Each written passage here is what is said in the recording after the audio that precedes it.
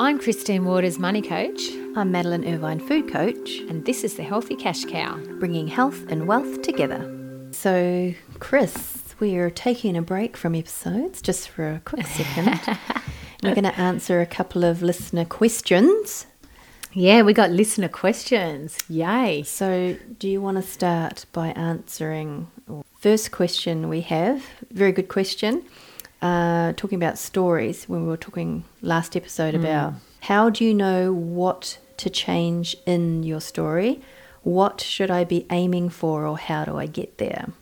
Or like, what is the story? What are we talking about when we say your story? So the story is something that is inherited. It's usually inherited from your childhood, and it's a deep core belief system that potentially either opens up your doors to success or creates roadblocks. And when it's creating roadblocks or negative circumstances in your life of being overwhelmed, etc., you pretty much know that you're on the wrong story and that you need to invite some new information, some new quality information in. Yes, just not any information. You want it to be quality. Yeah, because you actually need to rewrite and create a new belief system to open up new pathways and a road to move forward. How would you recognise if you had like a roadblock or a belief system that was kind of holding you up? How would you recognise them, or how would you edit the voices? That's a great question, because sometimes we just go along in what we know and we never actually look at it. We just sort of poodle along until something actually happens in our life. Generally some form of crisis, some form of money crisis, health crisis, etc. Yeah. It's knowing how you feel about money. How does money make you feel? So do you feel out of control or overwhelmed or fearful? Are you oblivious? Are you overwhelmed? Yeah. Like, if you're feeling any of those things, or you feel even avoidance is another one. A lot of people live in avoidance. Ostrich head in the sand. That's the image we're conjuring right now? Yeah. Don't talk to me about money. Don't talk to me about...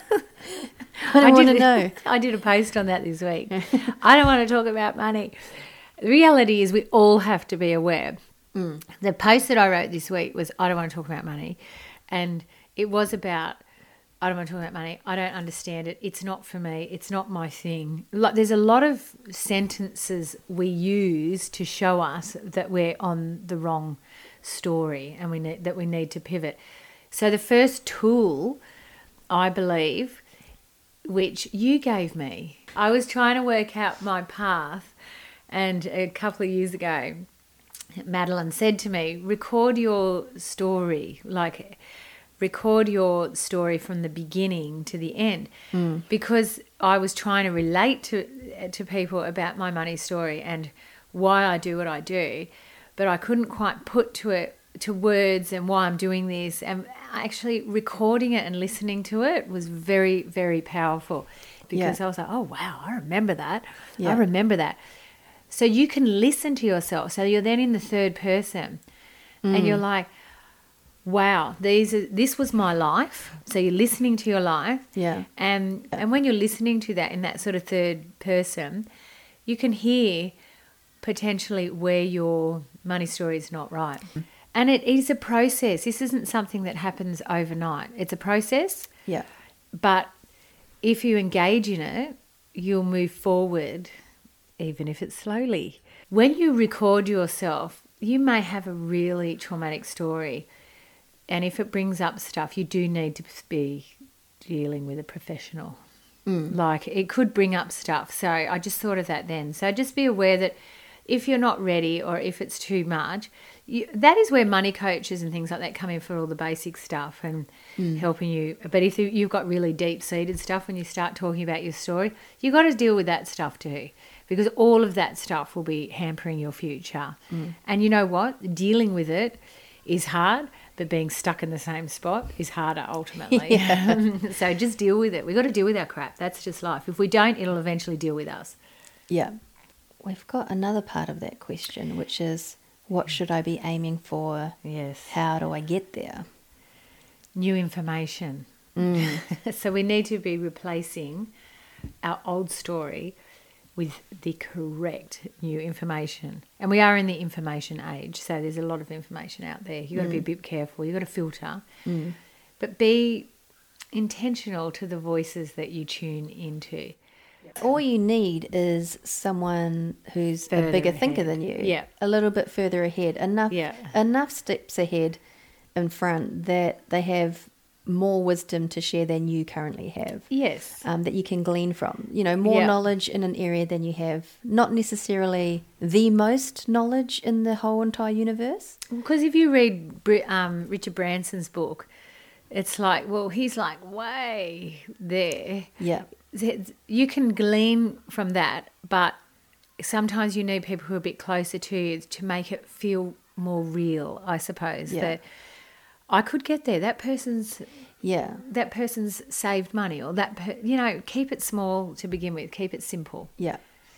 So, I mean, and I guess that's where we can talk about, where you're like, well, who is that person?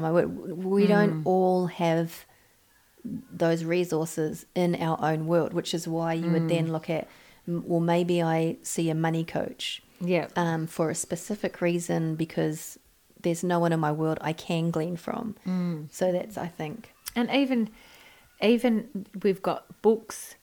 I'm actually putting a list of my top 10s. I've got a list, but I've read a couple more since then. Yeah. That I may have picked a couple out. But there's books, there's podcasts, there's YouTube. You follow your gut as well. There are also sharks out there, so you've got to be a bit careful online who you're following. But it's very powerful, the people you let speak into your life. Yeah. And I guess if it comes to you're looking at investing money, you want to speak to someone who specifically does that. And who doesn't have a fear story. Yeah. Like I knew this person who remains nameless because I haven't got their permission to discuss it. But I knew them very close, and they were buying a couple of investment properties. So that was, say, 15, 16 years ago. And they had another person in their life who they were super close to, who did not understand property investing. They didn't understand the dynamics. They didn't understand that markets go up and down. They understood nothing. But that person was quite powerful in their life and kept speaking to them like, this isn't going to work. You got to sell it. It's costing you money, and la, la, la, la, la. And because this person was fairly close to us, we even said to them, we will chip in so you don't sell the properties. Because I think they had 2 or 3. They ended up listening to the wrong person and panic sold the properties in a down market. They didn't lose money, but they panic sold. The properties now have doubled, more than doubled. And in their retirement, instead of sitting with a pension, they would have 1.5 million in their bank account if they didn't sell those properties. And they sold them now. Yeah. Do you know what I mean? So, and we were like, no, don't sell, stop listening to that person. Funnily enough, 2 years later or 3 years later, after she sold the properties, the other person started learning about property investing and sort of hit herself on the head. I was like, oh no, I gave her such bad advice. And we're like, oh. So the trick is to let someone guide you who's walked the path successfully. Right. Yes. Not someone who hasn't walked it at all. Yes. So then, in light of these new voices, where do we go from there once we start? Yeah, this is a hard one because it's begin to dream. Now, this is tricky because when you're stuck in struggle and survival mode, it's very, very hard to think ahead and to dream. And that is the lack of dream and purpose and vision is what gets people into that overwhelmed, stuck mode. And they get like stuck in a box. Do you think that ability to dream and visualize, if it creates that sense of hope? Absolutely, because whilst you're not dreaming and visualizing, you have nowhere to go. It starts in the head. it starts in the mind, the can do. I can do this. And it's very hard to dream, though, when you're stuck. So it is a case of sometimes it takes a bit of self-discipline. Yeah. To get your imagination working down. It's a little bit of a muscle. Yeah. That when you're in that totally overwhelmed mode of I'm stuck, I can't do it, I've got no money, I'm overweight, I'm unfit, you sit there, whichever place you're at, you're sitting there. It's really quite hard to get from A to B. I guess that's why I suppose we're doing this, is to help you and us, keeps us accountable too. But the dreaming is so important. And I'm not talking about goals and setting your goals out with a date. They say dream is a goal without a date. That's right. That's what we want. We don't want goals and dates, because if you're at the stage of unpacking your story and it's a really negative story, we just want to create a new dream, a new vision, and then we can go, okay, how do we turn this into goals? Is it possible? I'm saying in the first part, dream big, like just dream, just let your mind wander. Get the muscle working again, get the brain box starting to go, oh, I can think outside of this little box of comfort zone I've put myself into. Yeah. Don't be afraid of this step. And I think, Gandhi would like to weigh in at this point, obviously, as a special guest. Thank you, Gandhi. Welcome. I guess seeing the process to understand why dreaming is important. So your beliefs become your thoughts become your words become your actions become your habits become your values, and your values become your destiny. Yeah. So you have to start, it's starting within yourself. Yeah. And it ends on the outside of yourself. Yeah. But you have to start with the inside part. And this step here is probably the one of the most profound, important and hardest, if you're stuck in that place of overwhelm, and which most people get to that place before they look at money. So it's a slow burn, but we need to do it. And the dream is part of the process. Dream, and I'm not talking about foofy new age stuff. I'm not really into all the new age stuff, because I believe there's a place for that. Sorry, people who are fully into it. I used to be, but there is a place for that. But the reality is, it starts in the mind. Please don't be afraid of this step. Feel the fear and do it anyway. So in our next episode, we're going to be talking about budgets, and I'll show you a budgeting idea that will actually get your mind thinking bigger and dreaming. Yeah. It's going to be it feels a bit way out when you're doing it, but I'll cover the reasons why it's important to actually throw that little process into your budgeting. Yeah. And people are scared to think people are scared to think outside of survival mode. So just start with baby steps. That's it. Yeah, so we'll talk about plans. Yeah. So plans for food, plans for money, why they're important, how to do it. Now, we have one more question, Madeline, for you. Yes. And the question is, how many grams of sugar should you accept? Yes. On the box. So how do you know? About cereal boxes. Yeah, you've got your cereal box or your packets of muesli bars or whatever. Yeah. How do you know what's an acceptable sugar amount of grams? So I'm going to answer that question twice. Okay. So my first answer, practically, it's a good question because it's like, where's the threshold? So you can Google turning grams into teaspoons, because I find grams are a little bit like meh. But that's a good idea. Once you go teaspoons, we know exactly what we're talking about. Yeah. Oh, yeah. Yeah. So I looked at a 650 gram box of cereal. Mm-hmm. That do we want to know? Remain nameless. And I would say, if I gave it to my kids, I'd get about 5 bowls out of it. So let's say you can work out, just do the maths on how many grams per bowl. So when I looked at the box total, I don't ever bother looking at the serving sizes. Yeah. Because someone who eats like a sparrow. I know. The serving sizes Does it by are serving shocking. sizes, yeah. So I just looked at the entire box. So there was 200 grams of sugar in the 650 gram box. Oh my gosh. That's 48 teaspoons. Oh my So if I divide that into 6 bowls, because kids don't eat by servings. No. And they usually fill the bowl really high because cereals aren't filling. There's nothing in it that's filling. There's no protein. There's no complex carbohydrates. It's all processed. It's like eating feathers. Actually, feathers would most probably be more filling. So you'd have bigger portions. So if you worked it out, 6 bowls based on that, that's 8 teaspoons of sugar per bowl. So if you want to work out, my you know, gosh. is this an acceptable amount?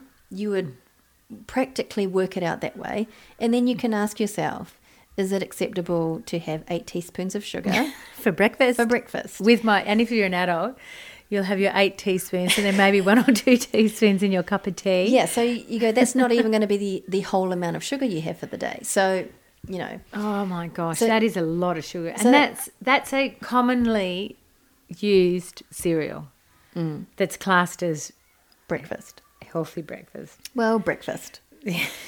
So that's my first answer. So then I'm going to answer it again. Ooh. So how many grams of sugar is okay in a box of cereal? So I would almost say we need to change the question. Yeah. And then I'll answer the changed question. So this is more looking at, you know, what we were speaking about before in terms of story. What is your story? It's an inherited deep core belief system. Yeah. So I'm answering this question now on that level, in terms of, is this amount of sugar okay for a breakfast cereal? So there's an inherited deep core belief system that cereal is appropriate for breakfast, where I would say, No. it's not. It's not in a not. judgmental way. No. And it's, do you know what I mean? It's kind of like, there's no, guilt is such a waste of time. Judgment is a waste of time. It's Yeah. just that more information. So the question would be, should sugar be breakfast at all? Do I believe cereal is the best nutritionally sound way to kickstart my metabolism, my hormones, brain function, immune system, etc.? Is cereal the best option to help all of those functions that I need to be purring to keep me upright, living life? Because when you put it like that, so I'm going to kickstart my day With with 8 teaspoons of sugar. 8 teaspoons of sugar, which is going to trigger off my metabolism. My hormones are going to get imbalanced. My brain is going to die. Yep. And my immune system is going to work overtime. Yeah. Yeah. So practically speaking, and which I think I've said, is if sugar, this is a more generic way of looking at it, Yeah. without having to get your calculator out. If sugar is in the top 3 ingredients, there's too much sugar. Goodbye. So then, without having to measure, we already know the bones of that food product is sugar. And then we just need to come to terms with the fact that sugar is not acceptable bones for a meal to be built on. So then we just start exploring what would do a better job, Yeah. which is that, you know, slowly pushing the steam train. It can be a bit of a hard slog. You're looking at gaining information you didn't have before. You're looking at buying different foods than you may have bought before. It's all a bit new. It can all feel a bit hard, but it's all worth it in Yeah. the end. Yeah. So then you might be asking questions like, I need breakfast to be quick. So then we're looking at breakfast solutions that are low maintenance and quick. So you start refining the questions you're asking and the problems you're trying to solve. And you can look at it from that way. So you might go, I can spend half an hour a week making protein balls. I can just grab one. Yeah. It's a better start, perhaps. Or I can prep a smoothie the night before and then I just shove it on the whizzer thing. And then it's good to go. In 2 minutes, I have a much better performing breakfast.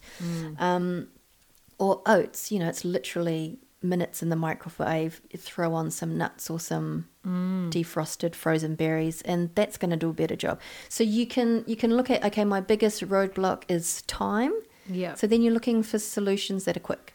And you're looking at maybe something isn't best, but it's better. Yeah. So I may not go from 8 teaspoons of sugar for breakfast to 0, but I can get better. I can get there. There are better options. I did a thing once, speaking, because it does all start in the morning, and I did this thing, oh my gosh, it was from Money Saving Mum. And she did a thing called Make Over Your Mornings. Yeah. And it started the night before. Yes. Prepare your morning the night before. Yeah. And I loved it. And when I did it, it was really good. I might need to redo it. But that would go for lunch and dinner as well, wouldn't it? It's preparation and planning. Yeah, which is what we will speak about very soon in actual episode. Yes, episode number 3. So this is our dive in. Thank you, Lisa, for the questions. They were so good that we thought, you know what, let's just nut these out. Yeah. I'm sure other people have asked the same question.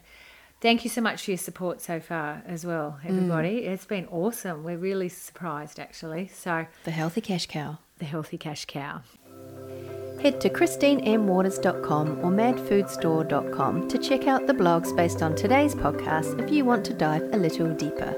Or you can click on the links for the blogs in the podcast notes, and you can also find us at the Healthy Cash Cow Facebook group. Thanks for joining us for today's podcast. The Healthy Cash Cow.